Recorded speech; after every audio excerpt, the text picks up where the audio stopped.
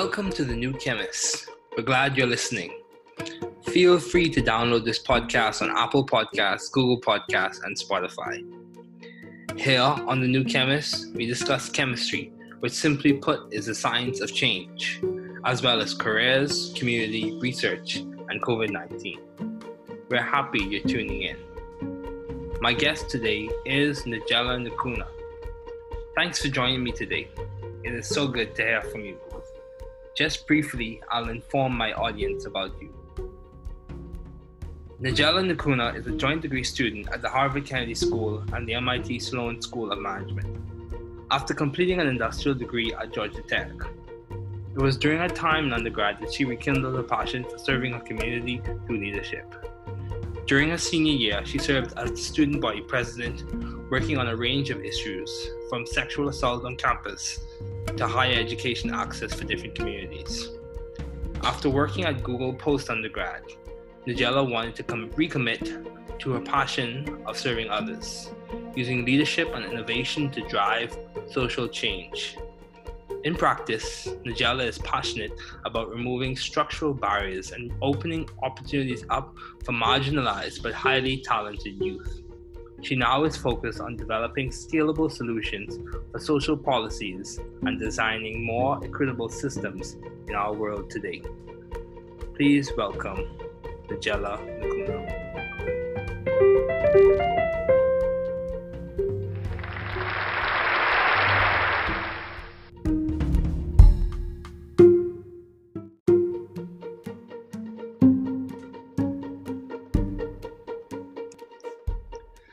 Thanks for coming on today, Nagela. It is good to have you here.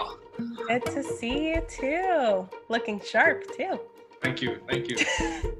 So how do you maintain a view of the bigger picture in your career and in your life in general? So like a bigger picture of like what I care about, or a bigger picture in terms of sort of like how the world is now? I would say of what you care about and what you're passionate, what you're motivated on or about. Yeah, no, I think that's a great question. So I, have always been very community oriented and socially minded in anything I do.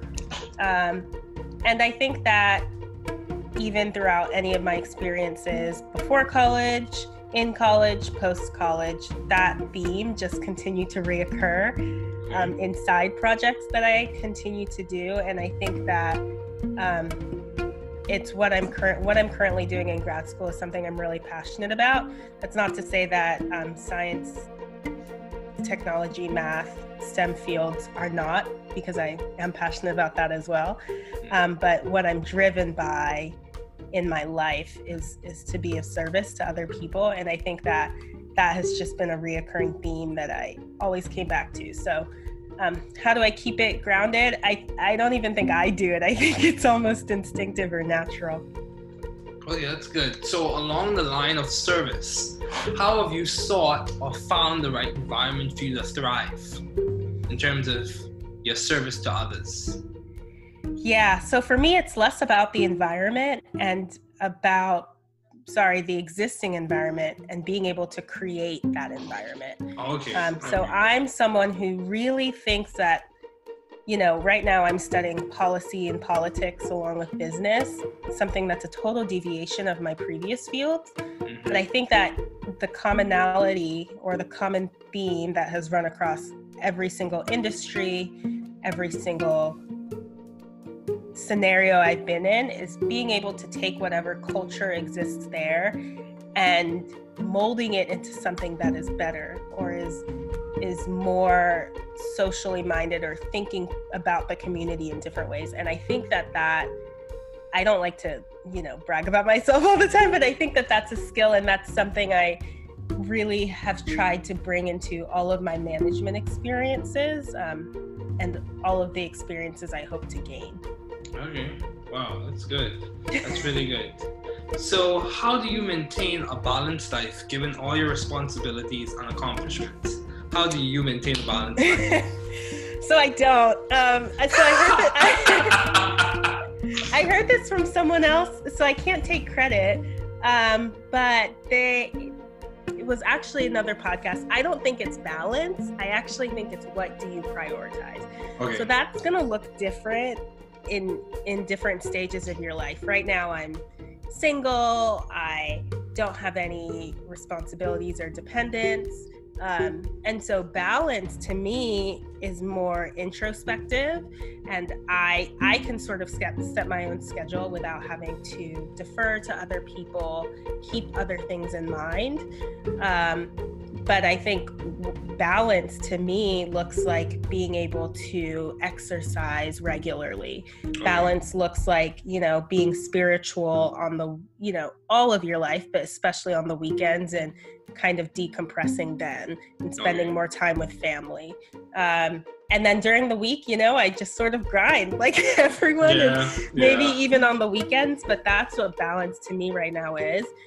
When I was in California, that didn't look the same because I was, managing a home that I just purchased and had different responsibilities that were top of mind then. I think maybe when you're older and have a family, you have to consider their needs as well. So it's not really balance, it's prioritization to me. And right now, it's a priority for me to learn and be as informed as possible. Yes, I agree. It's important because education allows you, and it provides a skill set for you to help other people, and that service that you were talking about. I know. So, can I ask you a question? Sure, go ahead. What does that look like in your life right now during COVID? Well, I kind of echo the same sentiment in that balance for me is based off of my priorities. And balance for me is respective to the stage of life that I am in as well. Given that I'm just starting graduate school, so balance for me is developing. Like, it's not set in stone. I would say there are certain things that have weight in my life, and I just make sure I just make sure those things are kept in check. For example, my spiritual life, my exercising, my mental health, my academics, all those things, I just make sure those things are kept in check. Sure. You don't have to be, for me, balance is not perfection. Balance is just doing your best given the day and given the circumstances. That's such a good point. Balance is not perfection. It's not. Because if you think about balance, and this is something that my parents would talk to me about as well. Balance for you is respective to your situation and to the person, because what may look like balance for me is not the same thing as balance for someone else. Yeah, so balance your parents are wise. yeah, I agree. So along the same lines of your environment, how have you maintained vision and teamwork in your environment? Ooh, teamwork is so important. So especially during this time, I'm sure you've heard, but a lot of the social movements we have going on. Yes. Something that has really resonated with me is if you are getting to the top on your own, you're not doing it correctly.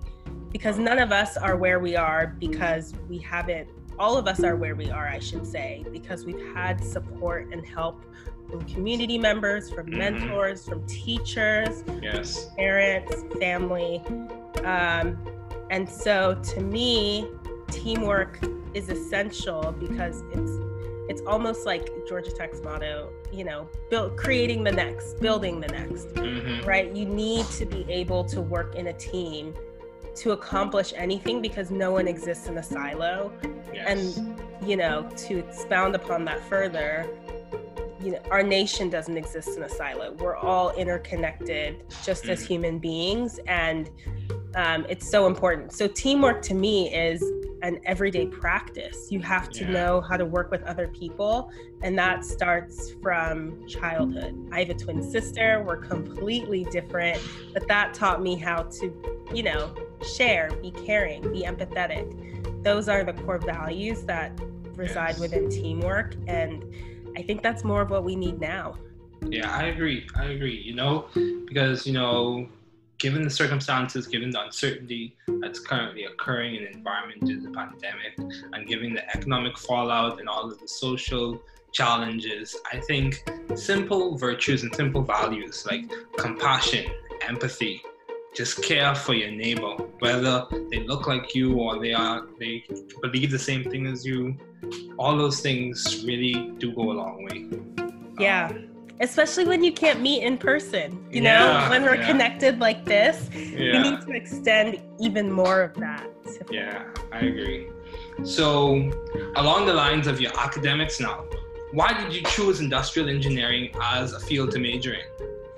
Yeah, that's a great question. Because you were, what major were you in undergrad? I started off as biomedical engineering, but I changed to biochemistry. Ooh, okay. I'd be interested to know about that change because I also switched majors as well. From computer engineering to industrial engineering. I've always been sort of a math geek.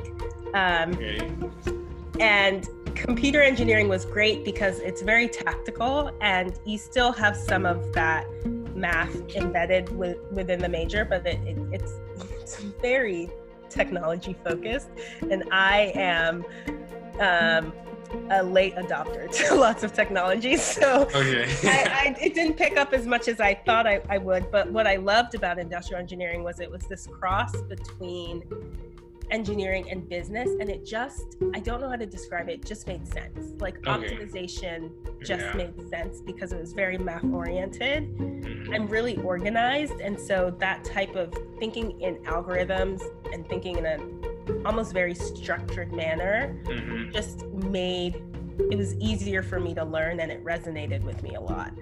And I think what people think of when they think of industrial engineering is working in a factory or thinking through a navigation system and what the back end of that looks like. They're thinking of, you know, what's the quickest way to get from point A to point B, because you're optimizing a process. But what I learned is that it reaches so much further than that.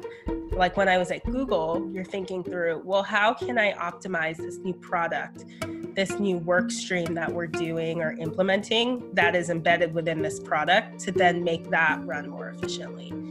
And that, seeing it in a software lens was so interesting because I'd only ever seen it in a factory lens, working at Boeing or seeing it in their supply chain. So I think that's what led you.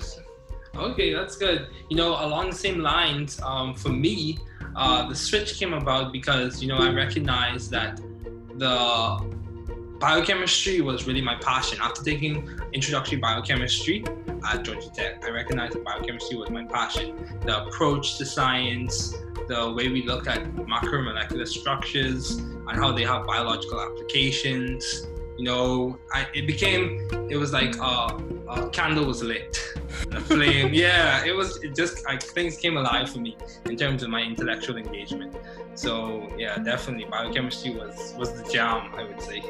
And that's why you're studying, you know, chemistry in grad school. Yes.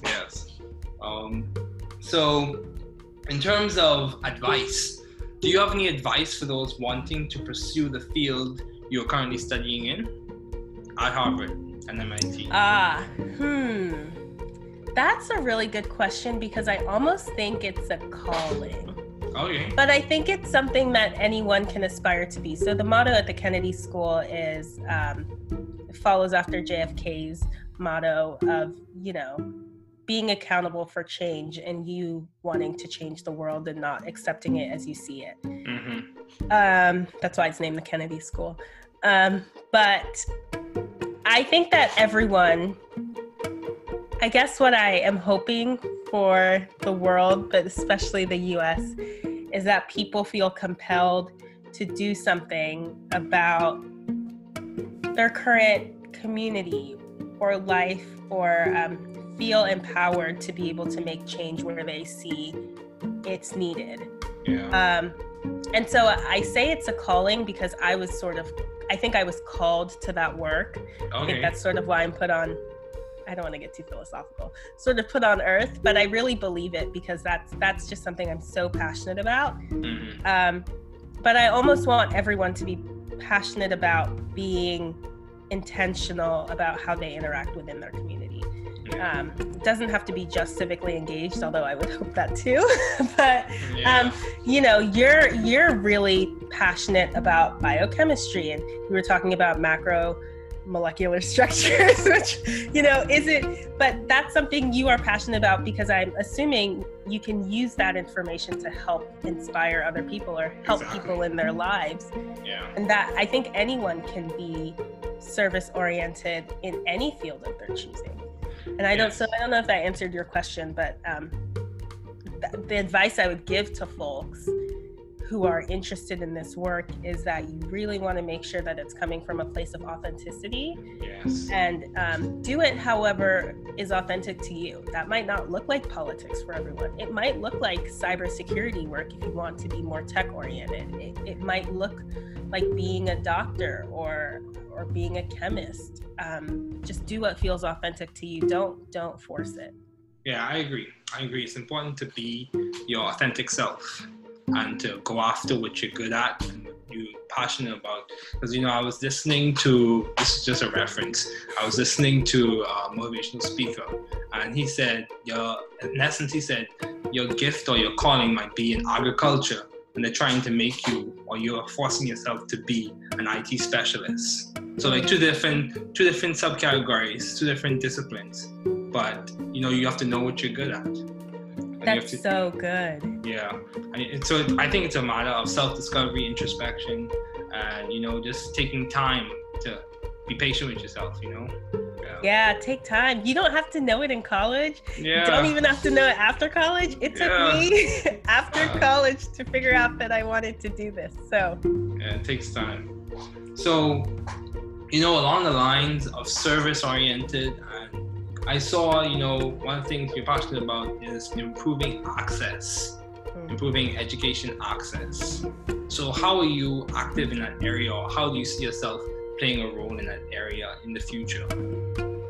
Yeah, so I always am interested in access, because access is a systemic issue. And I know that we're talking a lot about systemic issues right now with conversations about racial tensions and wealth divides and equity. Mm-hmm. But I truly believe that education is one of the best ways to have upward mobility in society. I agree. I've always thought that way. Coming from an immigrant family, I've always believed that. And I like you, I think education is so important. Mm-hmm. I've been a benefactor of many pipeline programs, both to companies and also to schools. And I think just because we have those pipeline programs because it's emblematic of a larger problem, right? Yeah. Which is access to certain things for different communities, not just Black and brown communities, but poorer communities, right? Which tend to usually go hand in hand. So how I'm working on that is, I guess I'll say I've always worked on that. Okay. When I was at Georgia Tech, I always mentored Black and brown students. When I was at Google, I helped with Google's Tech Day, which is sort of an introduction to get minority communities and students in tech and in STEM, specifically at large tech companies like Google, Facebook, Apple, Microsoft, YouTube, etc. Mm-hmm. I would say even during my time at the Kennedy School, we were able to pick a project. And my project was partnering again with Google, because I do like the way they do things. It's very research and data oriented. Okay. On what type of information they displayed on their search bar, and how it would be helpful to high school students applying to college who needed financial help. And so how I hope to do this in the future, I think you can really do it anywhere.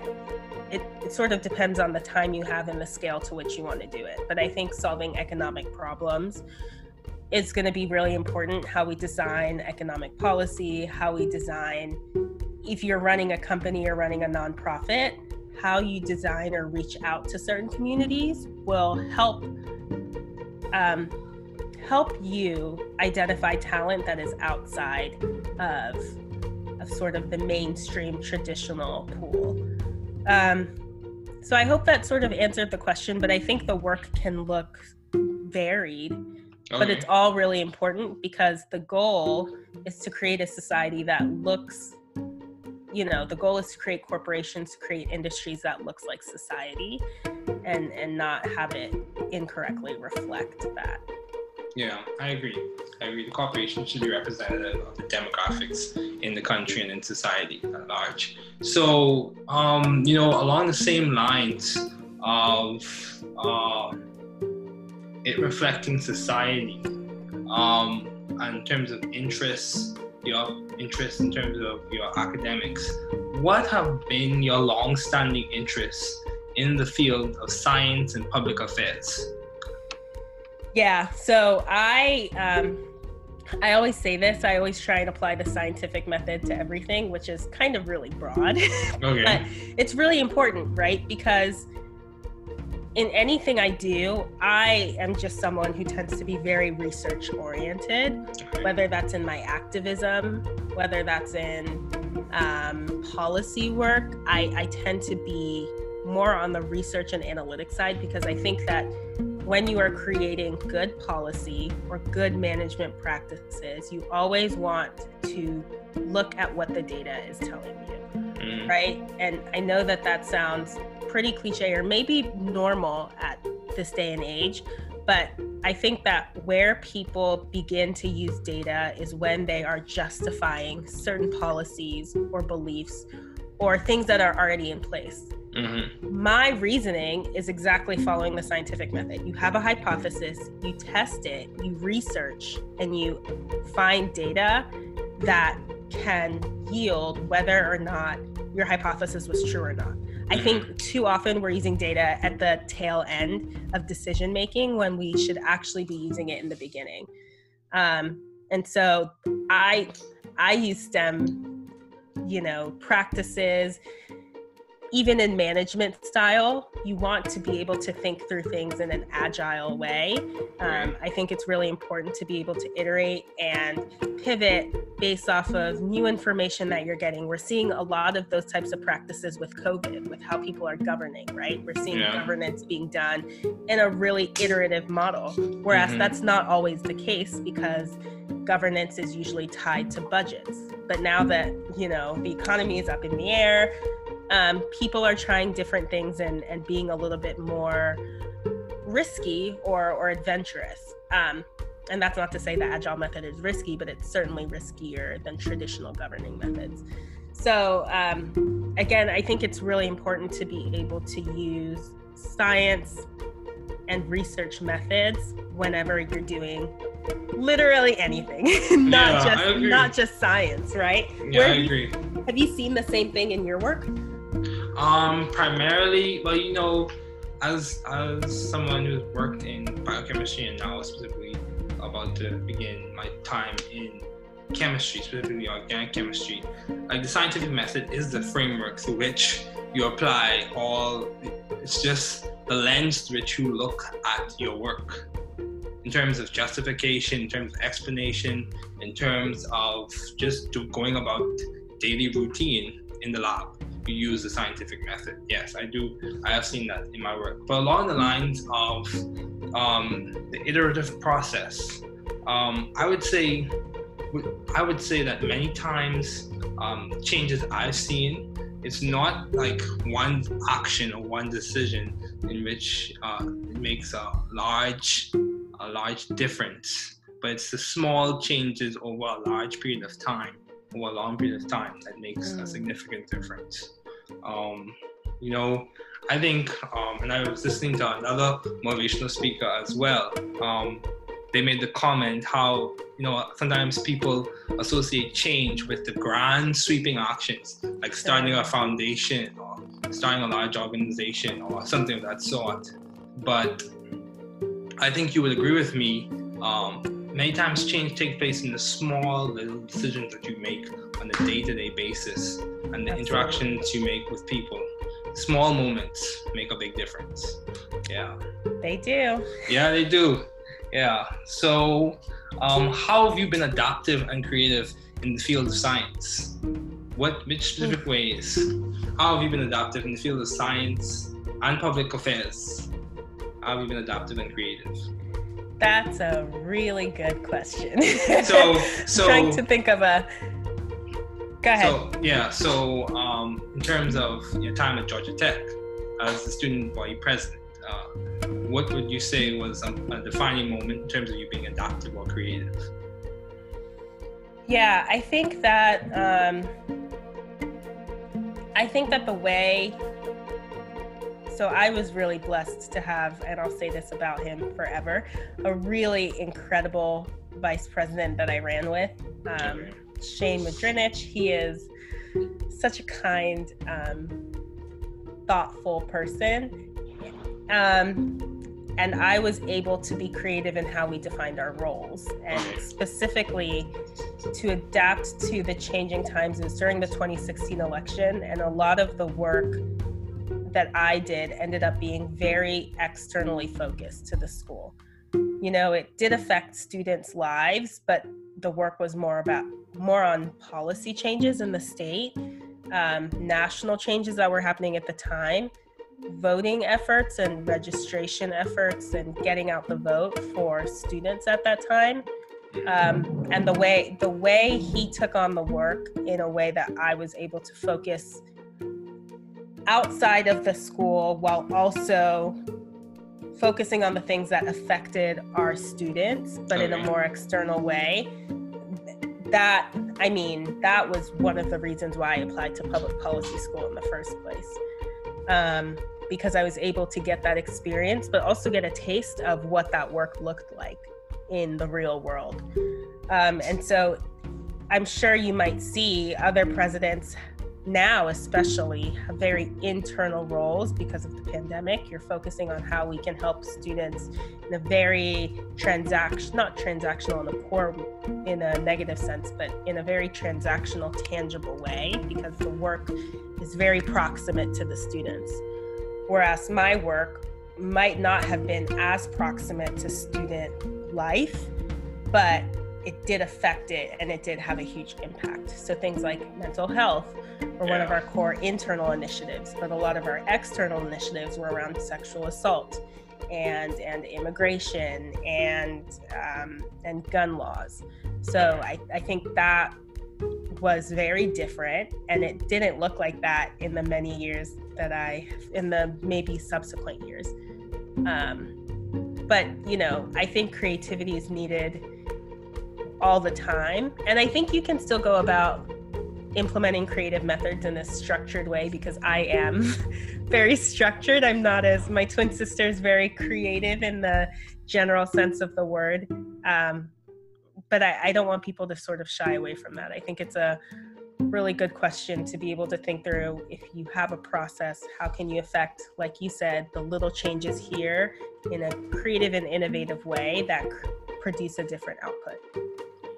I agree. So, in terms of, this is a question that I think would be it's very interesting. In terms of your transition from Georgia Tech to Harvard University, yes, why the transition, and what appealed to you in terms of your application? What made you make the switch? So I was in California working at Google. I'd actually applied to public policy school. I graduated in December, so I applied my last semester. But I also applied to many different programs, business school programs, you know, deferred admissions programs, a few tech and policy programs, because I didn't know, like we were talking about earlier, I didn't know what I wanted to do long term. I had a job lined up. It was great. I liked it. I liked the role. But I sort of was still a little bit confused about what I would do long term, or sort of what my calling was. But I knew after my presidency, I say that colloquially, my student body presidency, that I kind of liked this policy thing, right? It seemed a little fun, seemed interesting, but not enough to make it a career.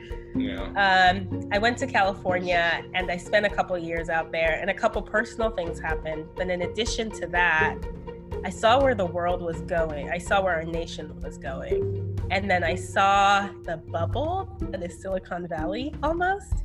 it's not in a bad way, but people definitely, you don't have to think about the rest of the United States. You know, they almost have their own economy going, all about building the next product. And it seemed to me almost like a silo within the United States. And I remember one day, my manager had asked me, because I was following Georgia politics very heavily. It was when Stacey Abrams was running for governor.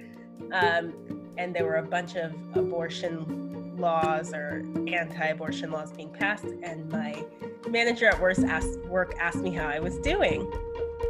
And I said, well, I decided to sort of answer honestly, given what I had been reading about that morning. And I said, well, not so great, actually. I'm pro-choice.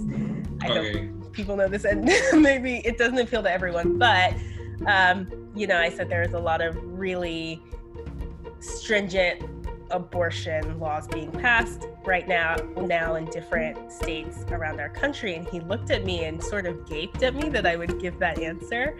And they said, well, my partner isn't pregnant, so we haven't worried about that yet. And I went, oh my gosh, like, your partner doesn't have to be pregnant for you to worry about that. You could just worry about that because it's important to people around the world. And that's when I knew that I needed to accept my offer to go, because I think that that was not the place for me to do that work, right?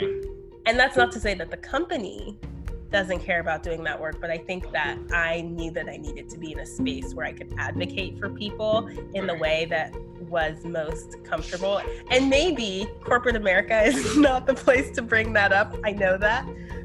But I'm also a very blunt and authentic person wherever I go. And so I wanted to be able to do that in whatever field of work I chose. Okay, that's very important in terms of, you know, advocating for people and making sure that you reflect your authentic self.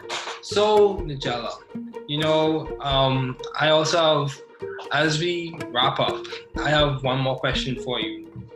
How would you say, if you were to give, I have two more questions for you, actually.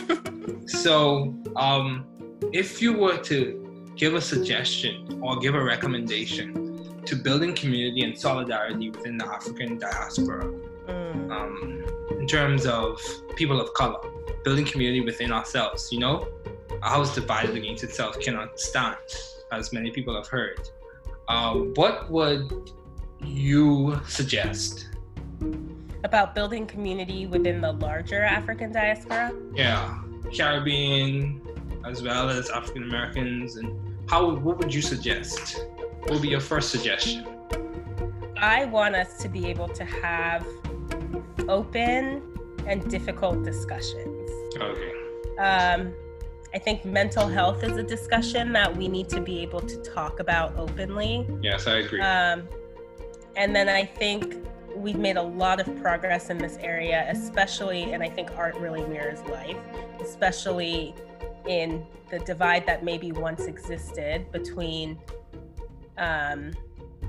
Africans from the continent who maybe have moved here and Africans who were against their will brought here. Okay.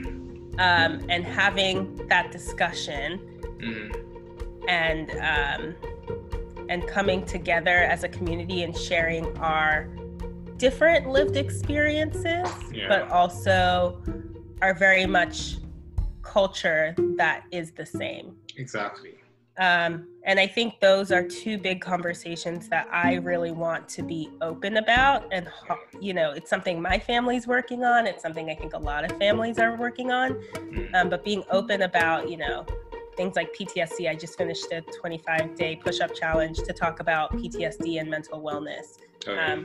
And things like that. Those are two big discussion topics that I want to become, you know, seen as normal in the African diaspora and the larger community. Yeah, you know, those things are very important. Mental health is so important. You know, many times it's not always talked about because some people consider it to be, or sometimes there's a stigma associated with it. But mental health is so important. I think mental health, spiritual wellness, physical wellness, all those things. I think health is not just is in the physical body, but it involves all the different parameters, mentally, spiritually, physically, emotionally, all those things comprise what it means to be a healthy and a whole person. So my last question for you, what is the most beneficial advice you have received? If you had to give one example of the most beneficial advice you have received, what is that? Give and take advice that is meant for you and not meant for that person. Okay. And that is how I think it's really hard for me to categorize all the great advice I've been given, but that's one of the top ones. When you're giving advice to other people, make sure that it is very much targeted for them and can be based off of your life experiences, but not rooted in what you perceive to be the advice you wish you had gotten, but really that advice that is best for that person at that time.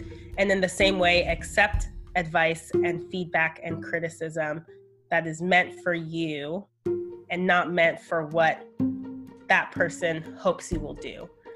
That's very much mirrored around Brené Brown's talk about being vulnerable and not taking advice from people in the cheap seats, people who aren't willing to be vulnerable with their life and take chances and take risks, but taking advice from people who are willing to do that work and want to see you grow and actually giving advice in that same spirit too. Yeah. It's one of the top pieces of things I always recommend. And then the second one, which I know can also be seen as a privilege statement, but I think it's so important, is making career decisions based off of your values. Yeah. Don't go for a career because you think it'll pay you a lot of money or it'll make you, powerful or successful.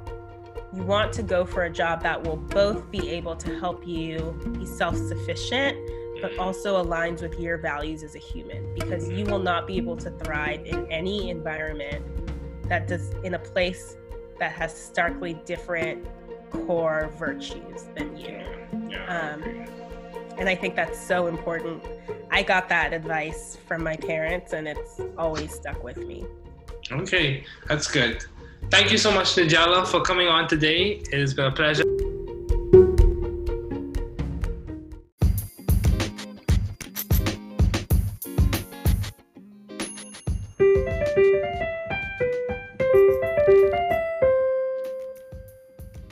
Thanks for listening.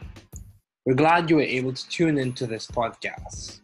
Once again, this is the New Chemist, where we discuss chemistry, which simply put is the science of change, as well as the other sciences, careers, community, research, and COVID-19. Thanks again for listening.